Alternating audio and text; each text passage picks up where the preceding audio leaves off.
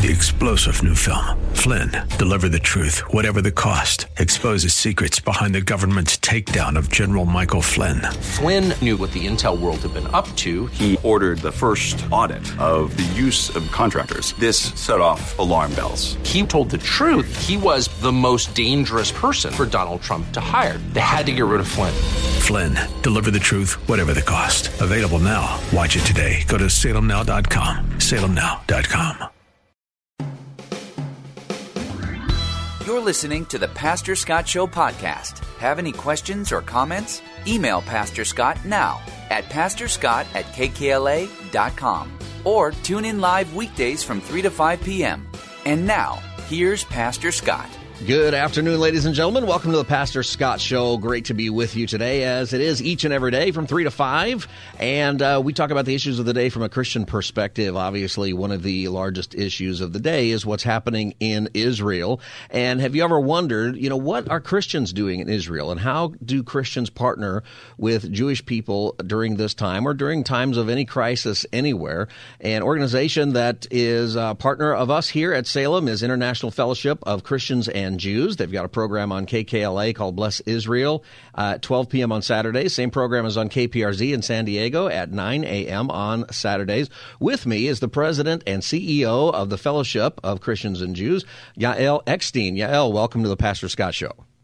Thank you so much, Pastor Scott. It's an honor to be here with you. Well, thank you. Coming to me live from Israel, so I really appreciate your time during this time. Yeah, this is what's most important, to be together in fellowship, to be sharing with each other what's happening in our countries, and to build those strategic bonds of friendship and support for one another. So what's happening where you are right now in the country, in Israel? So, all of the news, I think, will be focused mostly on what's happening in Gaza, of course, but there are still rockets flying and other tensions, of course, in Israel. What's happening where you are? Well, something I think is really important to remember that I don't think most people realize is that Israel's the size of New Jersey. Yes. We are a country with 10 million citizens, and 2 million of those are Arab, Druze, Muslim, Bedouin, Christian, over 20% minorities in Israel who have full and equal rights. And so we are a tiny country. So when we talk about what's happening on the border of Gaza, the farthest place in Israel is around 2 hours drive from there. So it's affecting everyone. Yeah. There are rockets in Tel Aviv. There are rockets in Jerusalem. Right now, there are fires in northern Israel from Hezbollah that they fired. And so in the past 3 weeks, we've had rockets from the south, the Gaza Strip, the north, Syria and Lebanon, and even Yemen has sent over rockets and drones to attack Israel. So for a country that's the size of New Jersey, this is affecting everybody in a very deep way, not only because everyone knows and loves someone who was kidnapped or killed on that Saturday on October 7th, but because we continue to feel the rocket attacks, the tangible actions following those calls for our destruction that the terror groups surrounding Israel have been doing since 1948. That's right. I think people sometimes don't realize that with this terrorist attack, every single person in a country the size of Israel, every single person knows somebody, if it's not them, who is directly affected. It's a major deal. Well, tell us a little bit about yourself, and then we want to talk about what the fellowship does together. So, Yael, how did you wind up in this role? Well, so my father, Rabbi Yael Eckstein of blessed memory, started the International Fellowship of Christians and Jews 40 years ago. And so many people think that I was kind of born and bred to be in this role. But the truth is, up until I was around 20 years old, I didn't even really know what my father did for a living. When I was growing up, it was so controversial. First of all, it was just a small organization. He built it from nothing. And when he started this new and what was seen as radical idea of Jews and Christians working together, he was ostracized in much of the Jewish world and much of the Christian world. It was a new idea that was scary to both. And so my father worked very, very hard to fulfill this, what he called a calling of bringing together God's children, just as it says in Psalm 133, Hine matov manaim shevet achim gam yachad, how good and pleasant it is when brethren dwell together. And this was his calling. This was his life work. But he didn't want to put the burden on his children. He got death threats. He got he got ostracized, he got written up in newspapers, and he didn't want to put that on his children. So it was really only when I was 20 years old and came to Israel and started to see firsthand the work of the fellowship that I was blown away. And I looked at my father and I said, Abba, I have to be part of this. And he looked at me and he said, you're going to go to law school. And he didn't want me to experience that same level of kind of personal price that he had to pay to do something that is so high profile, so hated by many. But from the second I saw it, I knew that this was prophetic. This is biblical prophecy coming to fruition. I was moved by it. I was led by it.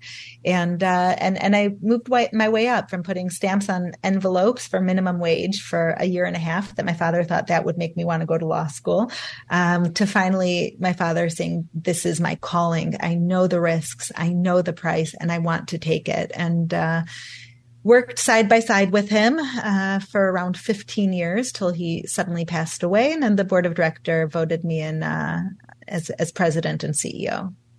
So did you go to law school or you didn't go ultimately? I ultimately didn't go to law school. I ended up following the path of my father. I studied in college. I studied Jewish history and English literature and sociology. But no, law school was not for me. Yeah, well, good for you. I went to 1 year of law school, and that was it for me, and became a pastor. Definitely the right decision. So, a recovering litigator, they call it. Right. My dad said whenever I left law school that he thinks that's when I got saved. Okay. Right? So, you're listening to the Pastor Scott Show. My guest is Yael Eckstein. She is the president and CEO of the International Fellowship of Christians and Jews. And tell us about the fellowship and the work that you do in general. And then I want to talk about, after that, the work that's going on right now, obviously. So what does this fellowship do? Well, everything that the fellowship does is rooted in the Bible. We are the largest philanthropic organization in Israel, representing millions of Christians around the world. And the programs that we have on the ground are based on 3 different areas. One is Aliyah, which is bringing the Jewish people home from all 4 corners of the earth. We're focused mostly on the former Soviet Union, so Ukraine, different Arab countries, so non-Western countries that we're bringing Jews home from, just as Isaiah and Jeremiah prophesied 2,000 years ago. And it's Christians that are making this possible, which is so inspiring and moving. The second program that we have is for poverty, to feed the hungry, clothe the naked, to focus on the elderly and the orphans, just as the Bible outlines. And the third is the area of security, to be the watchman on the wall. Hinei lo yanum velo yishan shomer Yisrael, the guardian of Israel neither slumbers nor sleeps. Nachamu, nachamu ami, comfort, comfort my people. That all these 3 different areas of programming are based on God's directive of where we are called, what charity is, what a fast is. And we are consumed by that work day and night.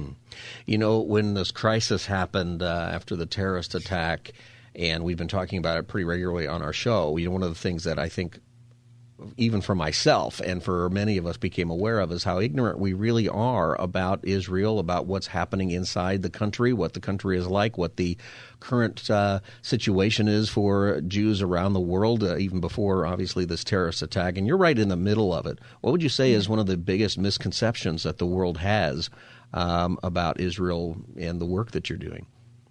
Well, I think that people say this beautiful tagline of free Gaza or free the Palestinians. And I don't think that they realize that what the Palestinians and the innocent civilians and what Gaza needs to be freed from, if you care about civilians, is from Hamas terror organization, who's currently reigning over them with horror, terror, and death.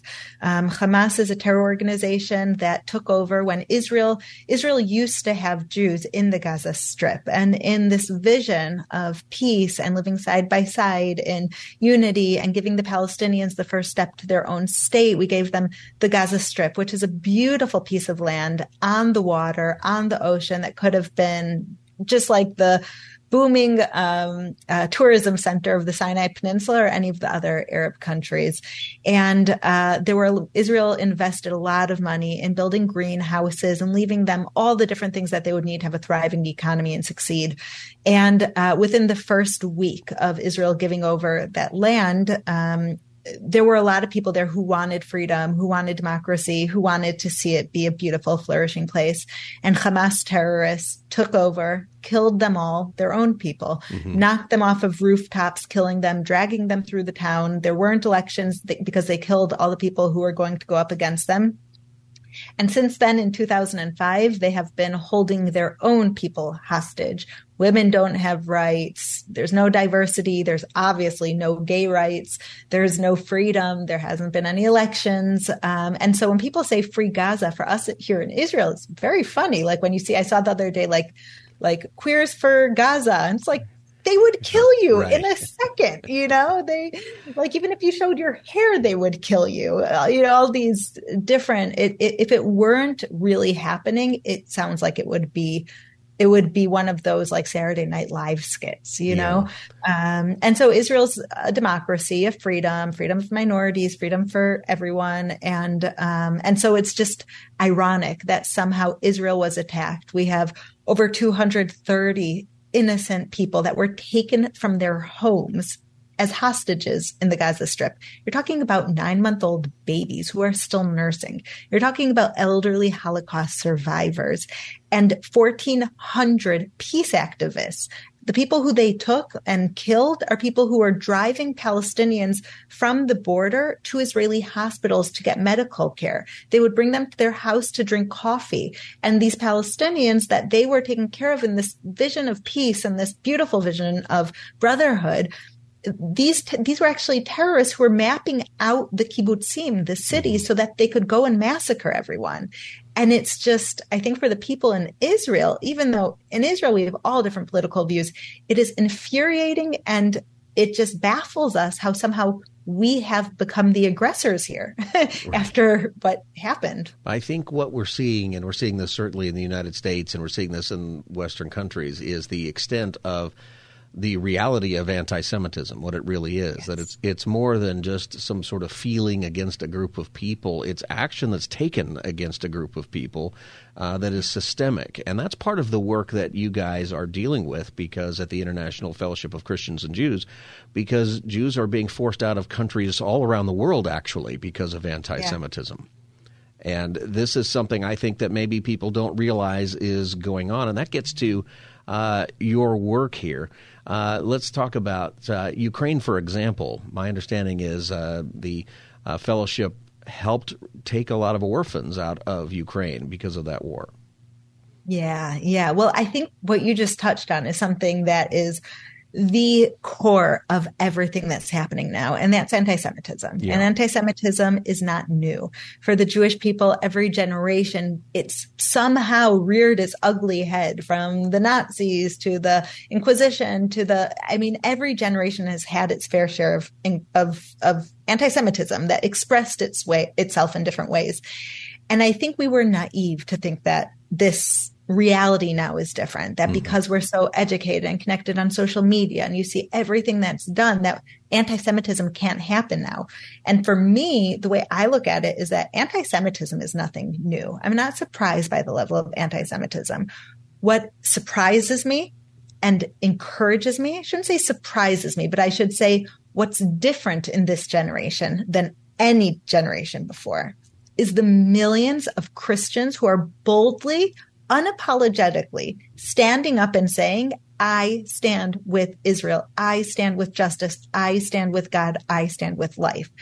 Because we know the Corrie ten Boons, we know the righteous Gentiles during the Holocaust who risked their own life to save Jewish families. And in Yad Vashem in Jerusalem, the Holocaust Museum, we remember many of those people. We even have a forest that's planted for the righteous Gentiles. But I look at what's happening today, and there isn't a small forest of righteous Gentiles. There isn't a small book that would be able to be filled with their stories. There is it would have to take over the entire country if we planted a tree for every Christian that stands with Israel right now. And that's the story that's new, that Christians are standing with Israel. They are reading the scriptures, pray for the peace of Jerusalem, and they are doing that. I got a note from my friend Penny Nance, who's the president of Concerned Women of America. And she said she reached out to all of her students and said, go join Israel rallies on your campus. And they wrote back and they said, there are none. And Penny said, okay, I understand the reason why there are none is because the Jews don't feel safe to have them. So you go out in the name of Christians and have pro-Israel rallies and let the Jews join you. And so that's what's new. That's what I find as the anti-Semitism is rising again. Okay, that's always happened. I'm not shocked by that. Right. But the fact that so many friends are standing up and saying, I'm a Christian, I stand with my brothers and sisters, the Jewish people in Israel, that's new. And I believe that's what's bringing so much joy to God. You mentioned how I think that's such an important time as this, that it should always be a time to stand up against anti-Semitism, right? But I think that we are at a time when you don't really have a choice. I think that right now, not that you should, right? But you as Christians, you really have to stand up against this kind of hatred and for our Jewish brothers and sisters who are persecuted. It's scary what's happening on our campuses. There's ignorance and then there's not ignorance, right? There's ignorance where I don't know what this thing means on the sign that I'm chanting. But then you learn what it means, and do you put the sign down? Do you stop chanting that, or do you keep going, right? And we're seeing some scary times here. I'm glad that what you're seeing is Christians standing up with you, and that's what your organization does together. So getting to some of the work that actually is done. Jews are persecuted all around the world in different ways still. And we definitely have seen that in what's happening in Russia and Ukraine. So in Russia and Ukraine, the fellowship has been very active there because there's the Jews who remain in, for example, Ukraine, around 150, 200,000 are the Holocaust survivors or the next generation. And so when this war broke out, it was a huge message of support that it was Christians who came in as they're fighting another war, as they're being relocated again for the second time in their lives following the Holocaust from the same place, the same former Soviet Union. But the difference this time, once again, is Christians coming in and saying, here's food, here's heat for the winter. There's no support network in Ukraine. You don't have a government who's providing subsidies. You don't have a government who's providing housing. Even before the war, the elderly pension was the same as during times of communism, which was around $2 a day. But the prices are of Europe. You can't live on that. So the elderly are growing their own fruits and vegetables. They're picking nuts from the forest. But suddenly now these Holocaust survivors are 90 years old. They can no longer do that. That we saw a lot of Holocaust survivors dying. And so the fellowship brings them food for the winter and says, this is from Christians who love you. And so when the war broke out, we needed to get that message out. We had to save lives. We had to help people, that we went in with ambulances and volunteer doctors to literally evacuate sick Holocaust survivors from their homes that were under attack in eastern Ukraine or in Odessa. We would go in with the ambulance, take them out through Moldova, because in Ukraine, all the airports have been closed from the day the war began. Take them out through Moldova, and on a special medical flight, fly them to Israel. And so we did this also for the orphans. The first day of the war, there were rockets that were hitting one of the children's homes that the fellowship sponsors there. And we got a call that they said, it's not safe. There are rockets flying everywhere. We have to leave.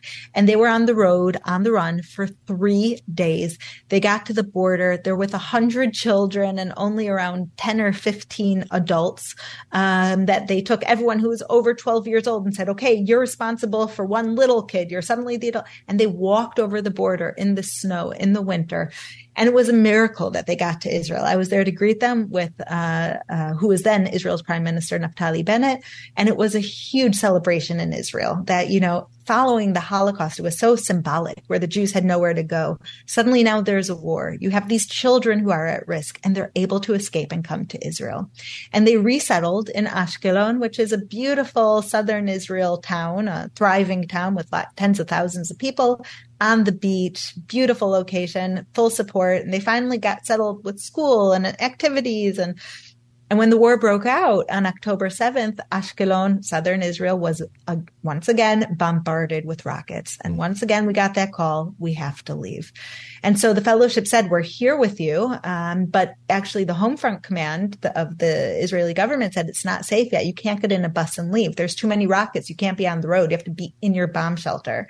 So for around 2 days, children were in their bomb shelter. And the second we got the approval to move them to a different children's campus that the fellowship sponsors in central Israel, we brought them. So there were rockets falling all around, but thank God they arrived safely. And still now the rockets have reached central Israel. They're still going to their bomb shelter, but it's a little bit less often. That is a wild story, and it's so sad. I'm just thinking about these kids. This is their experience growing up, is bombing in one town. They get moved to a nice place and then bombing again. Yeah. It's going to affect them their entire life, obviously. 100%. Yeah. We're getting psychological treatment for them also. And we're also trying to focus on this message, though, that we'll always be there for you. Yeah. There will always be Christians and Jews around the world that wherever you are, we'll make sure you're safe. My guest is Yael Eckstein. She is the president and CEO of the International Fellowship of Christians and Jews. The website is ifcj.org, ifcj.org. You can go there and learn more and also donate. Do you have a minute to stay with me for another segment, or do you have to go? You're live from Israel, sure. So I want to respect your time. All right, we're going to take a little break. We'll come back with Yael Eckstein, and as the Pastor Scott Show continues, stay tuned. You're listening to the Pastor Scott Show podcast. Have any questions or comments? Email Pastor Scott now at pastorscott@kkla.com or tune in live weekdays from 3 to 5 p.m. Now, back to the show. Hi, everybody. Welcome back. Pastor Scott Show. Great to be with you. With me, live from Israel, is Yael Eckstein. She is the president and CEO of the International Fellowship of Christians and Jews. You can learn more about this organization at ifcj.org. Also, they have a show on KKLA and KPRZ. On KKLA in Los Angeles, it's at 12 p.m. It's called Bless Israel. And on Saturday at KPRZ in San Diego at 9 a.m., same program, Bless Israel. Yael, welcome back. And we've been talking about the work that you guys do. Tell me about what it was like when this attack happened on October 7th. Wow. I mean, I can't even imagine that day from your perspective. It was, it changed this country probably forever in ways that we still don't fully realize because we're still in it. As we're having this interview, I'm still listening with one ear for the code red siren that I'll have exactly 60 seconds to go down into my bomb shelter. And there have been quite a few meetings that I started off Zoom meetings with 15 people. And at some points there was only 1 or 2 people on because everyone else had to be in their bomb shelters. So that's the reality right now. But the time that it changed was on October 7th on Saturday that we heard about the attacks, that there were full parts of Israel under Hamas rule, under terror rule, that there were hundreds of people killed, that there were people kidnapped, and that terrorists were still roaming Israel. And so the fellowship has been in the area of security since 2006, since the Second Lebanon War. And we've built over 3,500 bomb shelters, and we've equipped hospitals, and we've donated bulletproof ambulances and bulletproof emergency vehicles. And so immediately we started to mobilize by calling all of our partners and getting our volunteers on the ground to be able to do whatever they can as soon as we heard a need. And that was the moment that I realized the huge impact of this terror attack that only was discovered by the rest of Israel and the world a day or two later. That suddenly the helpers and the responders became the victims. We tried to call our partner who is the head of welfare in the Eshkol region, who we've worked with for a long time. She was kidnapped by Hamas. She was in the Gaza Strip. We called the head of security of a different region who we've been working with for the past 15 years. He was one of the first fatalities. He was killed while trying to protect the people in his town. We called someone from the municipality of a city down south that we've worked with forever. Their family answered and said that they were killed. We started looking for the elderly who we care for and bring food for on a regular basis. We pulled up the list of the 17,000 people across Israel, elderly, who receive food every single week from the fellowship. These are Israel's weakest citizens, over 80 years old, no family support, Holocaust survivors. We start calling them. The first 2 people that we called were killed. And so suddenly you realize it's just me that's left. If I don't go in the field right now and help, there is no help there. The municipal social workers, who are usually the first ones to get to the scene of a rocket attack, it's their homes who are hit. The first responders, who are the ones who are protecting their citizens from the terrorists, it's them who were killed. And so the fellowship, as there were still terrorists roaming the city, got food, got water, and went around to the most vulnerable people, delivering it to the bomb shelters.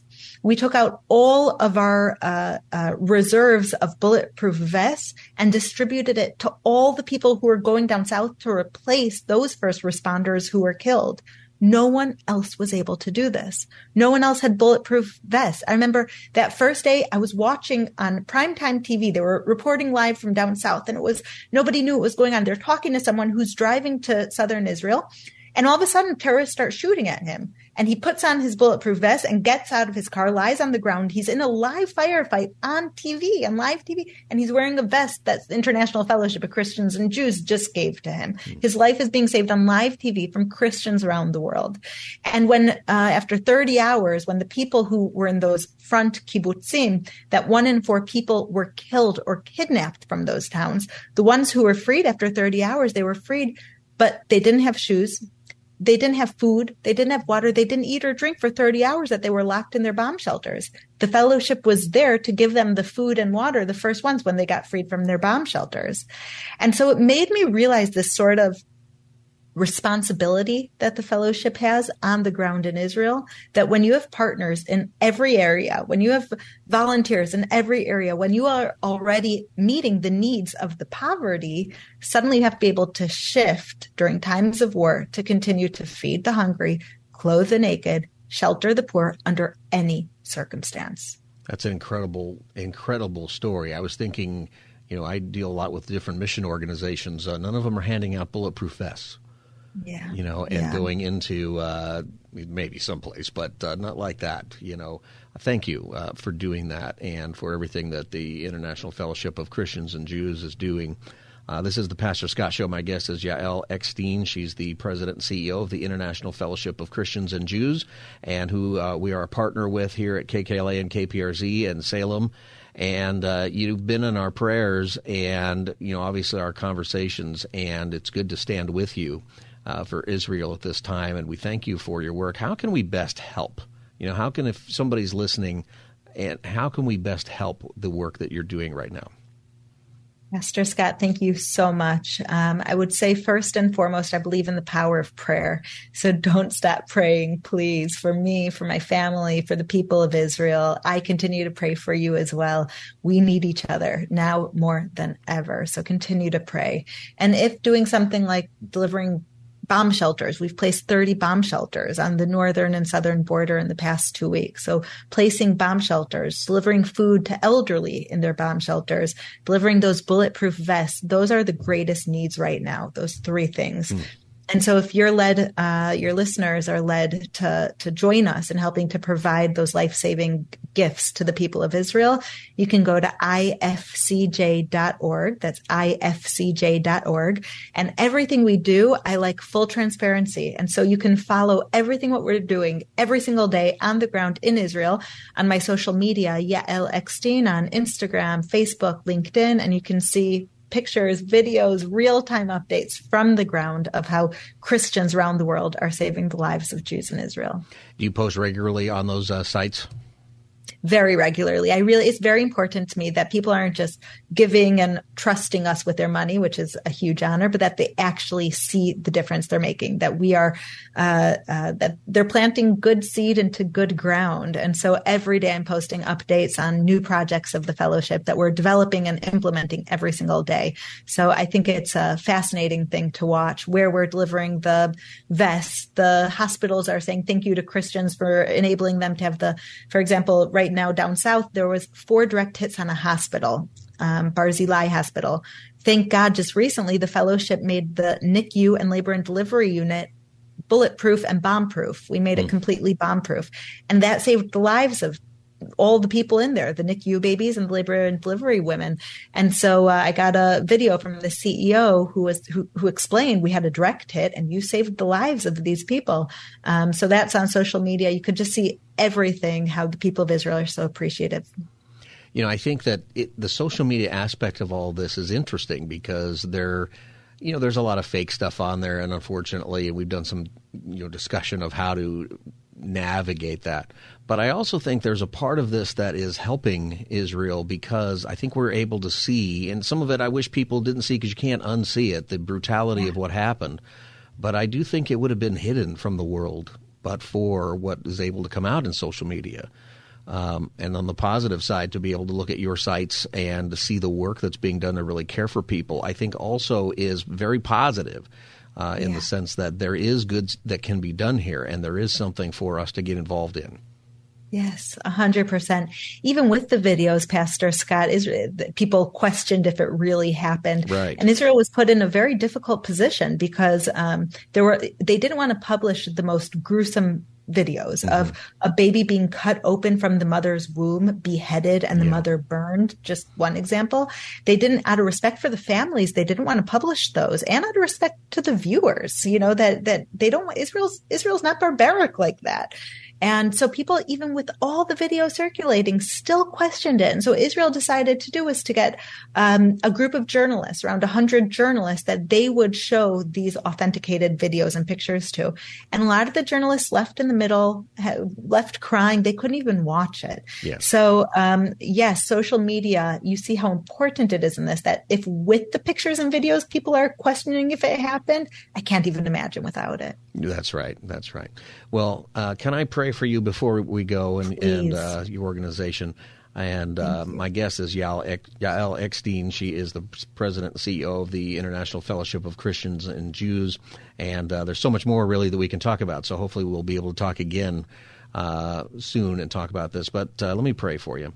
God, I thank you for this opportunity. And it sounds funny to say that, but that we have an opportunity to help people who are in need, and in particular the Fellowship of Christians and Jews. And I pray, Lord, that we would recognize the suffering and that we would be discerning of what is true on these things. And we thank you for Yael and her ministry, the International Fellowship of Christians and Jews. We ask that you would protect her and protect everybody who works for them, all the missionaries. We pray for everybody who is being helped. We pray for a swift end to these hostilities and an end to the actions of terrorists in all of this. We pray, Lord, for the hope that we have in you to be seen by everyone in all of this. We thank you for our time today. In Jesus' name we pray. Amen. Hey, Yael, thank you for being. You're amazing. Thank you for so being much. with me, and I am so sorry that you're going through this. At the same time, I'm glad you're there. Clearly, a call in your life for this time. I think we don't know where this is going to go, but it's like you said, it's not surprising. Yeah. But hopefully, at the end of the day, there is truth that will prevail over the philosophies of Hamas and other groups, the status of Israel, and the need for Israel, for Jews all over the world to have a homeland. Amen. We thank you. Thank you for your support, for your wisdom, for speaking the truth. I know today sometimes speaking the truth can be vulnerable. You can get hated for it. And the fact that we have friends who are willing to put themselves in that potential line of fire on the social scene, on the boycott scene, on in order to say, I stand with Israel, something that we don't take lightly, and the Jewish people and the people of Israel will never forget. So thank you, Pastor Scott. You're welcome. My guest has been Yael Eckstein. She is the president and CEO of the International Fellowship of Christians and Jews. You can learn more and participate. You can donate, learn more at ifcj.org. You can also listen to Bless Israel Saturdays at 12 p.m. on KKLA and Saturdays at 9 a.m. on KPRZ in San Diego. And I really encourage encourage you, go to ifcj.org, check it out, and it's a great way to get involved. And you can follow Yael Eckstein on her socials. It's Yael Eckstein, right? That's how YAELEKSTIEN. Yeah, you'll find it like that. Yeah, ECKSTEIN, but you'll find it. All right, we'll find it on there. All right. Yael, thank you for being with us today. Thank you, Pastor Scott. God bless you. All right, God bless you. All right, we'll be back as the Pastor Scott Show continues in just a moment. Stay tuned. You're listening to the Pastor Scott Show podcast. Have any questions or comments? Email Pastor Scott now at pastorscott@kkla.com or tune in live weekdays from 3 to 5 p.m. Now, back to the show. Welcome back, everybody. Pastor Scott Show. Great to be with you again today. We talk about issues of the day from a Christian perspective. We're on each and every day from 3 to 5. You can follow me at Pastor Scott Show, Facebook, Twitter, X, Instagram, at Pastor Scott Show. So give me a follow. You can also get the podcast of our show wherever you get your podcasts. Just look for the Pastor Scott Show and click subscribe and share that. Earlier in the show, this hour, we had Yael Eckstein. She is the president and CEO of the International Fellowship of Christians and Jews. There's so much that we can talk about, there with what's going on in Israel and what we can do to be helpful. And obviously the whole situation is really terrible. She said something that I want to reemphasize because, when we talk about this, there is a tension with people dying on both sides and a tension in what do we do to help people who are suffering in both ways. And I think part of that tension that we have to recognize is, number one, that no governments are perfect. So there are things you can criticize the Israeli government for and all of that. That's all fine, to do. The Bible criticizes the Israeli government, okay, Israel's government all the time. But you have to make sure that there's not a moral equivalence between the barbarism of terrorists and the reason why they do it. And the reason why Israel does what Israel does. It is a response to that. And if you don't think so, I would just encourage you to really investigate some things. There was all these protests that are happening. There was a sign that somebody was carrying, and I've seen the sign a few times, but this one place I really, got a close look at it. It was a young college girl carrying the sign, and, the interesting thing about the sign is that it said, the rocks and trees will cry out.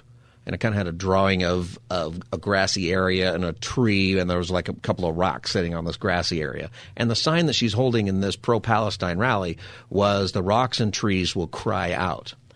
And I wondered, does she know what that is for? Do you know what that's for?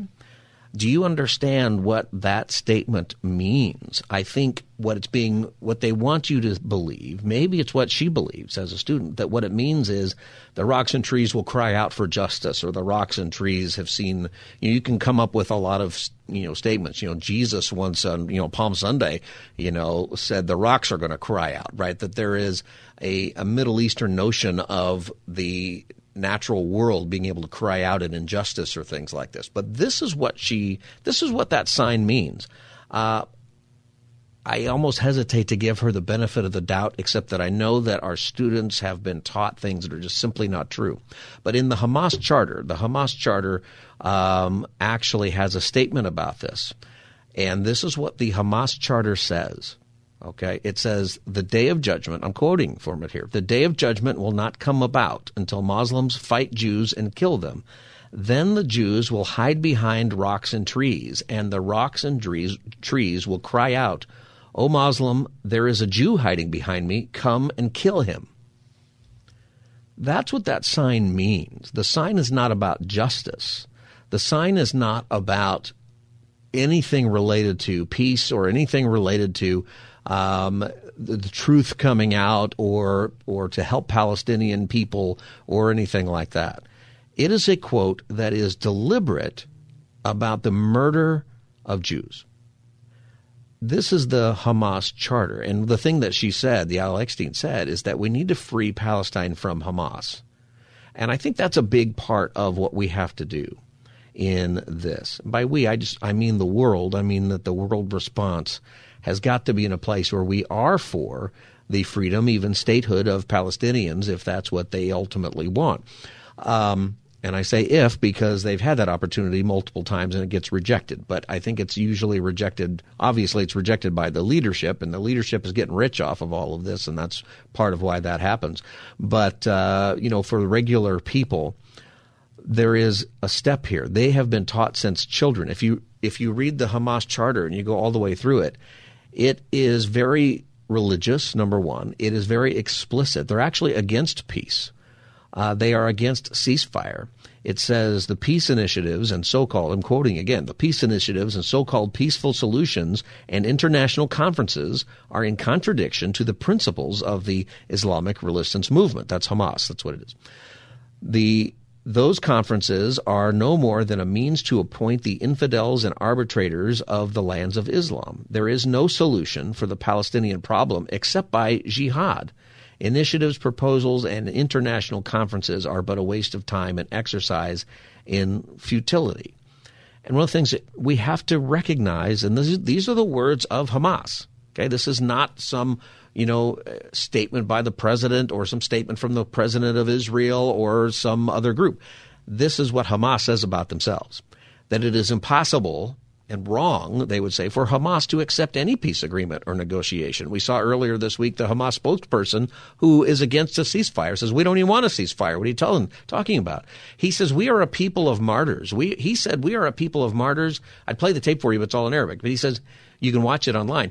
He says, we're a people of martyrs. We're a people of death. Die is what we do. Now, he's speaking for the Palestinians. I don't believe that every Palestinian thinks this way. I think many Palestinians would prefer to live. I think that they would prefer to live in peace. I think some of them had some kind of maybe misguided hope that Hamas would take them in that route. But Hamas is the problem, and the whole philosophy behind Hamas is the problem. And when he talks about jihad, he's not talking about economic jihad. They're not talking about, some kind of jihad that doesn't involve murdering people. No, it's murdering Jews. That's the point. It's bigger than wiping Israel off the face of the earth. It's to destroy Jews, period. Hamas's goal really isn't land, except to say that their belief is because Muslims at some point build a mosque and at some point have a territory for any period of time, that means they own it forever. That means it's always been them. That's their religious belief, and that is their claim to the land of Israel. It's not even that they have an ancestral claim to the land of Israel. There were no Muslims before, 600 AD or something. It's so interesting to me when we see these protests and the messages that are sent, how wrong they are, how Hamas would not even agree with those people who are supporting Hamas or those people who support the Palestinians, but in doing so are supporting Hamas. This is a place to pray. When you go through the charter, it talks about art, that all of the art that is put together by Palestinians needs to be art that is in favor of the jihad, of killing Jews. That's what it says. So there should be no art that is just for art's sake. It should all be towards the jihad. The role of women is specifically, it says, this is what it says, the enemies have understood that role, therefore, the role of women, that they realize that if they can guide and educate Muslim women in a way that would distance them from Islam, they would have won the war. They're saying, we keep the outsiders out because women have to be raised a certain way. They're opposed to educating women except in war and jihad.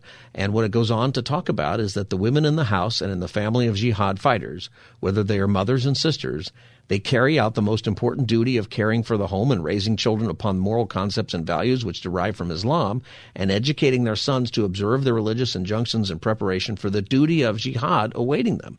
And when you go through the curriculum, it says, therefore, we must pay attention to schools and curricula upon which Muslim girls are educated to make them righteous mothers who are conscious of their duties in the war of liberation. The only purpose of women in Hamas is to make babies who will grow up to learn how to fight in jihad and die, become martyrs. That's the educational system. The educational system is only to raise kids to grow up and the boys to grow up and die in the jihad, or women to grow up and have babies so that they can have boys to grow up and die in the jihad. That is what this philosophy is. That is what has guided the education in Gaza Strip. This is what has, for the last 18 years. This is the educational system. That means that every kid growing up, this is what they have been taught, right? This is what they have been indoctrinated with. this idea that their purpose in this life religiously and spiritually is to kill Jews. And infidels in general. That's very specifically laid out. That's not Pastor Scott's opinion. That's not some other that's what you read in the Hamas Charter. That's one of the reasons I ask you all the time to read the Hamas Charter, because it puts everything into perspective. The perspective of why this is happening. It helps you understand why Israel does what it does. You can agree or disagree with the tactics of Israel. You might even be right about some of those things, but you have to have something clear, is that they have to do something, because there is a group next to them that is not fighting for justice or peace or even land or even historical rights. That's not what this fight is about from that perspective. It literally is about killing Jews. And so when you're carrying a sign in your protest that says, from the river to the sea, Palestine will be free, that statement is about killing Jews. It's not about land, according to Hamas, according to people who are fighting this jihad. It's super important that we recognize that. That doesn't mean that you can't support the safety and freedom for Palestinian people, but they're also going to have to learn the truth about how the world works, and that all people should have the right to live, and I think all people should have a homeland if that is something that is necessary for them. Anyway, lots can be said about this, but it is worth pointing out that there is a truth behind all of the politics and all of the bloodshed and the terribleness of the whole thing, and that there are philosophies in the world that are evil and that are wicked, and we must say so, that there is a difference in one thing over another. All right, I know this is a heavy topic, but it's part of the world we live in. We want to talk about it, and thank you for listening. This is the Pastor Scott Show. You can follow me at Pastor Scott Show, Facebook, Twitter, or Instagram at Pastor Scott Show, and you can get the podcast of this hour or any hour, wherever you get your podcast. Just look for the Pastor Scott Show and click subscribe. We'll be back as the Pastor Scott Show continues. Stay tuned. 3-star General Michael J. Flynn, head of the Pentagon Intelligence Agency, knew all the government's dirty secrets. He was one of the most respected generals in the military. Flynn knew what the intel world had been up to. He understood its funding. He ordered the first audit of the use of contractors. This set off alarm bells. The explosive new documentary, Flynn, Deliver the Truth, Whatever the Cost, uncovers the facts behind this scandal. Flynn told the truth. He was the most dangerous person for Donald Trump to hire. I find out the worst enemy that I'm going to face in my life is right here in America. They took my assessment and they wanted me to change it. And I was like, I'm not changing it. They had to get rid of Flynn. With in-depth interviews, archival footage, and never-before-seen personal records of the man behind the headlines. I just felt like I was drowning. Flynn, Deliver the Truth, Whatever the Cost. Available now. Watch it today. Go to salemnow.com. salemnow.com.